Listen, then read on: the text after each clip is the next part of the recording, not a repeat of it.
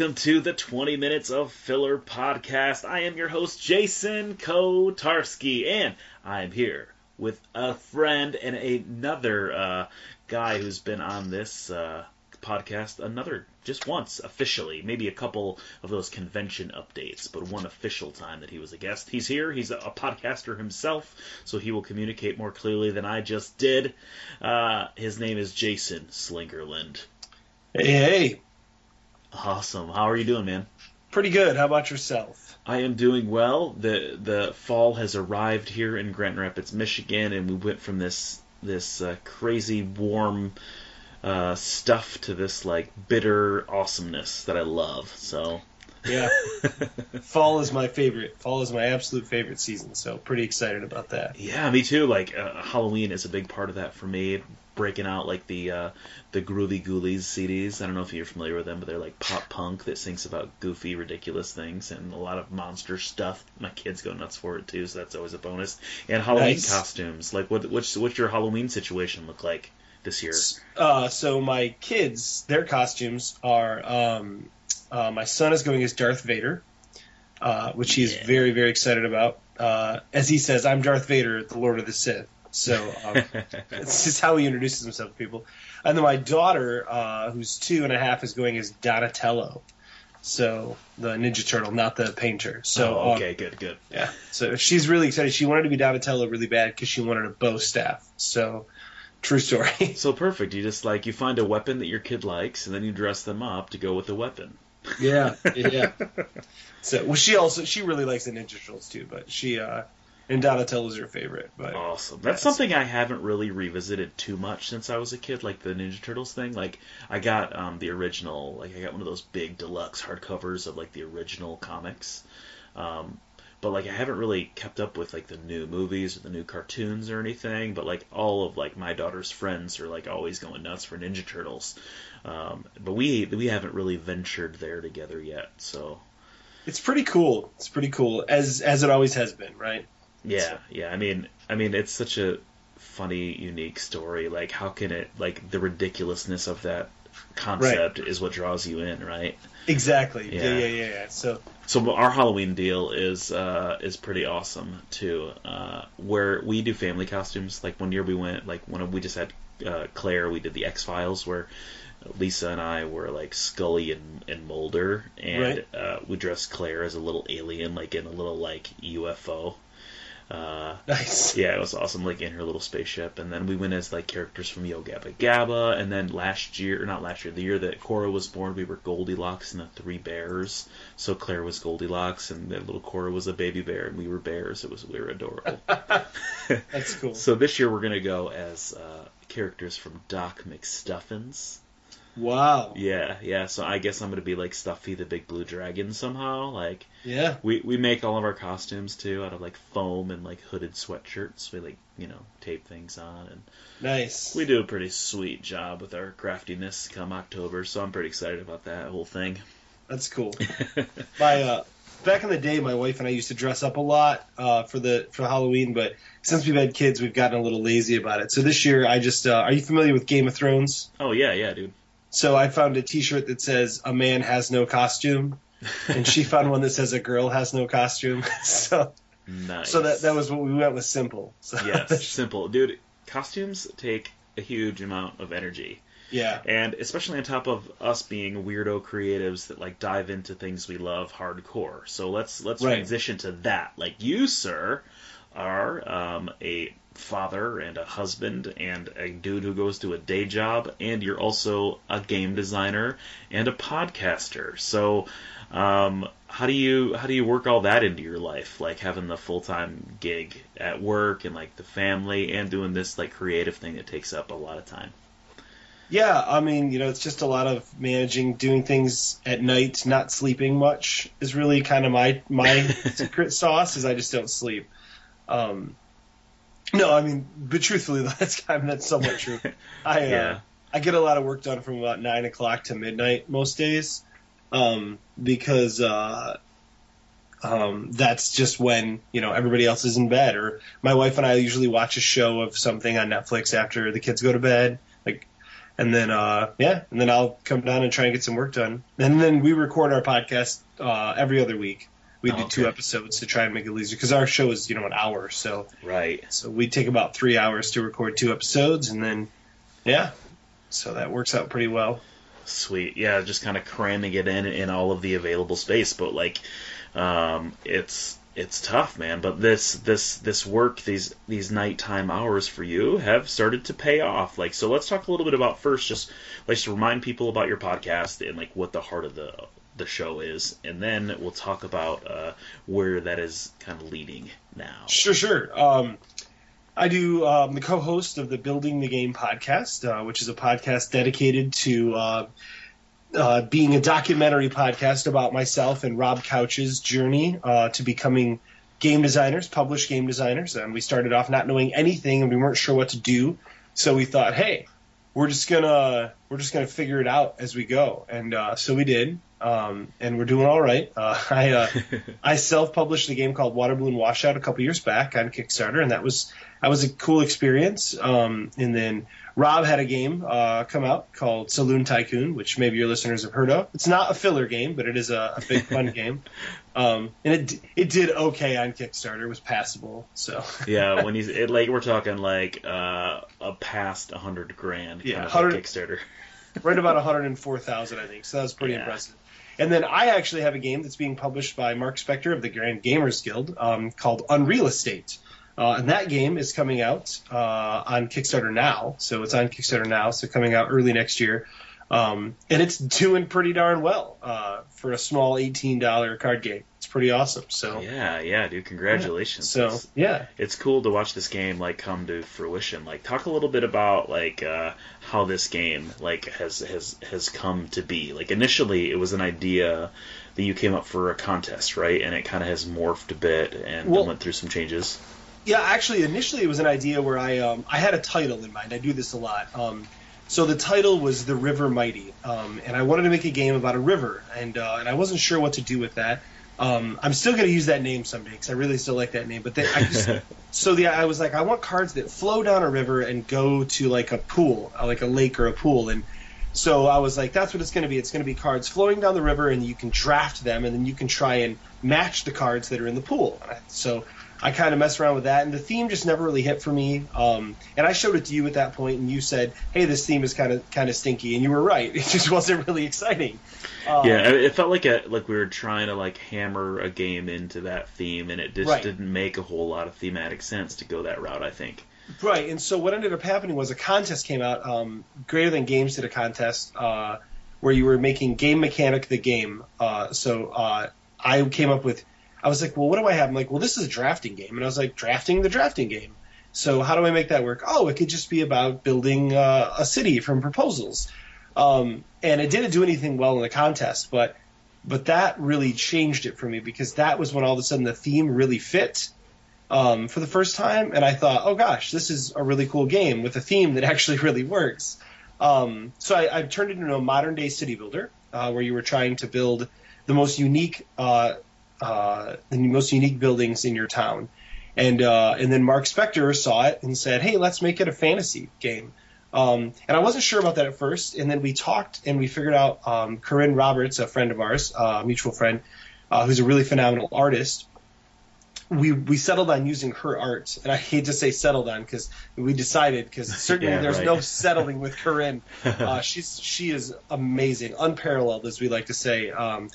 But once she took over with the art, the game took on this look and feel that just blew my mind. It has blown people's mind on Kickstarter too. It's just been something no one expected.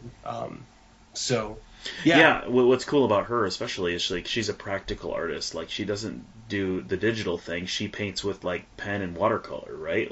Exactly. I mean, and so you get a different feel than it feels really warm and it brings you to that childhood kind of coloring book feel. But she does it so good that you want to visit these cities that she's created and kind of really help bring her game to life in a special way. I first, after playing it, I saw there was something special in this game from the beginning.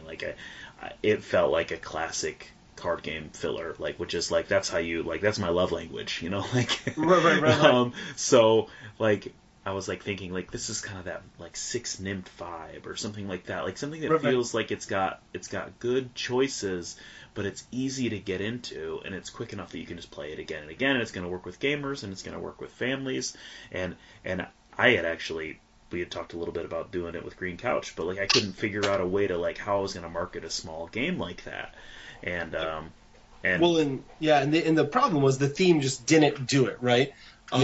We needed the kind of the correlation of that theme and the artwork, because you had even said getting attraction to a game like this on Kickstarter is hard. It is. And Mark and I knew that too, and that's why once we picked the theme, it was okay. What would make this stand out? And I mean, everybody who's knows that one of the biggest things that helps sell your game at Kickstarter is artwork, right?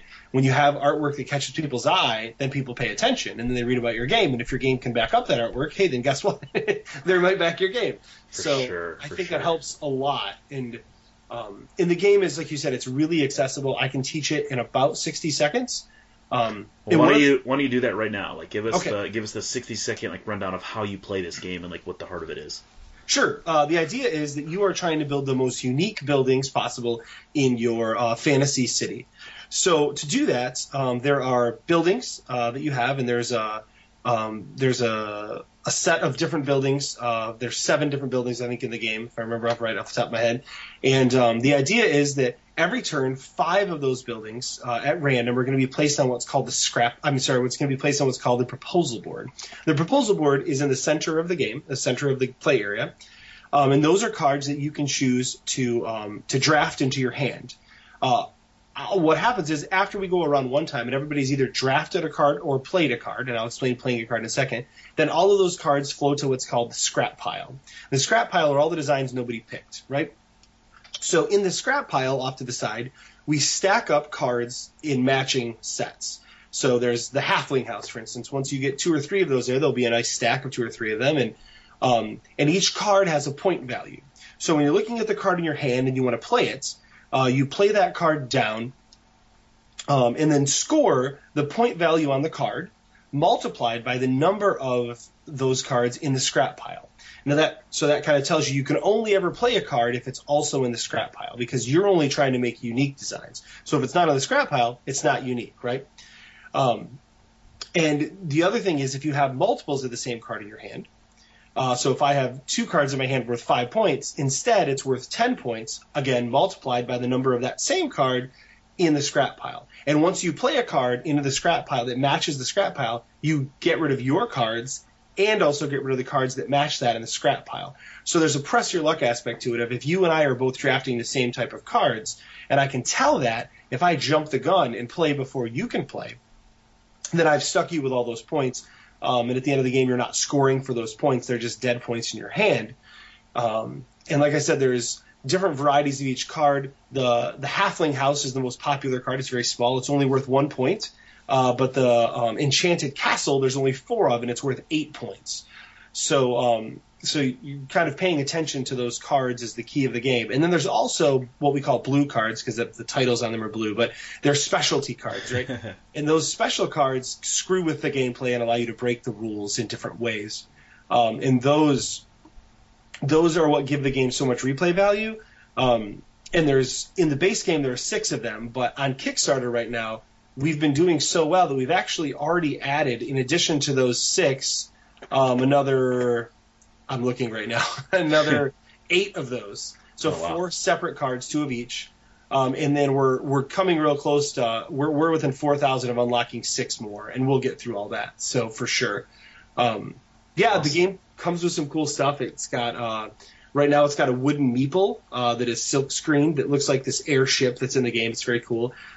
If we make it to 22,000, which right now we're about 16,005-ish, we will, when that happens, we'll get a full color meeple, which is pretty cool. And then there's an expansion coming out at 26,000, a 9-card expansion called Gothic Estates.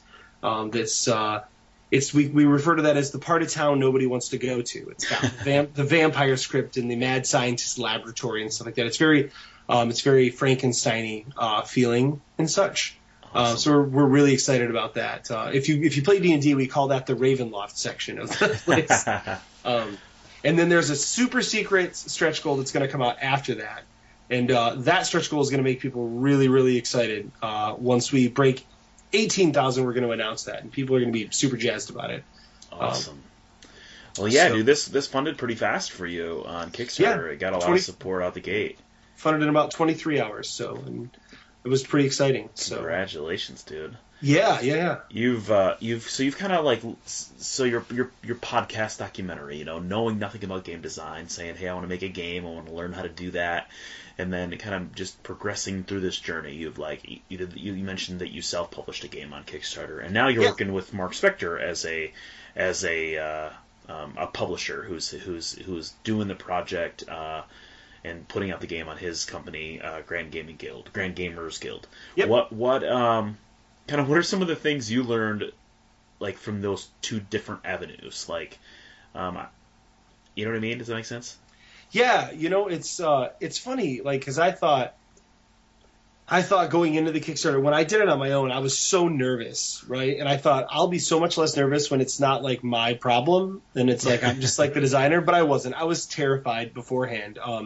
The difference was Water Balloon Washout went really slow. It funded, but it took a long time to fund, whereas this funded so quick that after that I was like, all right, let's unlock some stretch goals. This is exciting.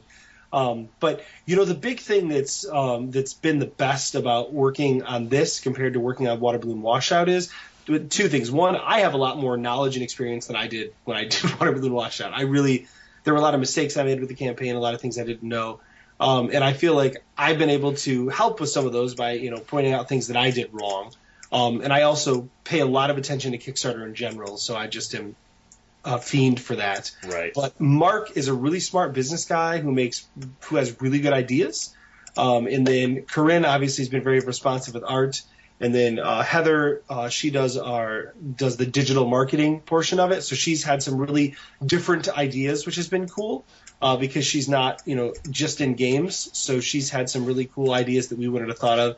And then Chris, who does all of our graphic design, has just done a fantabulous job, like he always does. So, it's been a really good thing with the collaboration. I love that. And Mark wants his designers to be very collaborative with him. Some publishers just take it and go do it, but he wants me to be there. He wants me to have opinions and thoughts, and I love that. Right? That's just been, yeah. Yeah, that's great. Like, the different people and different perspectives can add so much more to a project than what, we can do on our own sometimes. So Exactly. That's cool, man. That's really cool. I'm glad that you've had those two experiences to kind of compare and contrast a little bit, and kind of you see yourself more leaning towards wanting to work with publishers than you do self-publishing, I imagine. Oh, definitely, yeah. I mean, I said, if I didn't get a game published this year by someone, that I would consider trying it on my own, just for the heck of it. Once again, with the new things I've learned, and this has shown me that I'm really glad I didn't have to do that, because, like I said, it's kind of stressful. Every campaign you get comments that make you second guess things you're doing, right? And I'm sure you've experienced that 1,000 times, right? Like, oh, let's do this. They'll love this. Oh, they don't love this. Oh, let's try this. They won't. Oh, they love that. Oh, okay. So right. Like it's just a very interesting thing, Kickstarter. And you can know so much about it and then still be wrong so many times. Mm-hmm. And that's it never lacks in surprising you, right? I guess that's the nicest way to put it about Kickstarter. You're always surprised at what happens with Kickstarter. Yeah, and then when you have a team around your game, you've got a little built-in support group for those things that don't go right, so you're not all alone wondering what's going on with all these people on the internet, So hey, everybody, check out Unreal Estate on Kickstarter. It's a fantastic little game. I've played it, and I want to play it more, and I want you to play it, and it looks fantastic, and Jason's a good guy, and Mark's a good guy. The team is great, so support good people who are doing good work. When does the Kickstarter end, Jason? The Kickstarter ends on Friday, October 21st at 11:55 p.m. Awesome.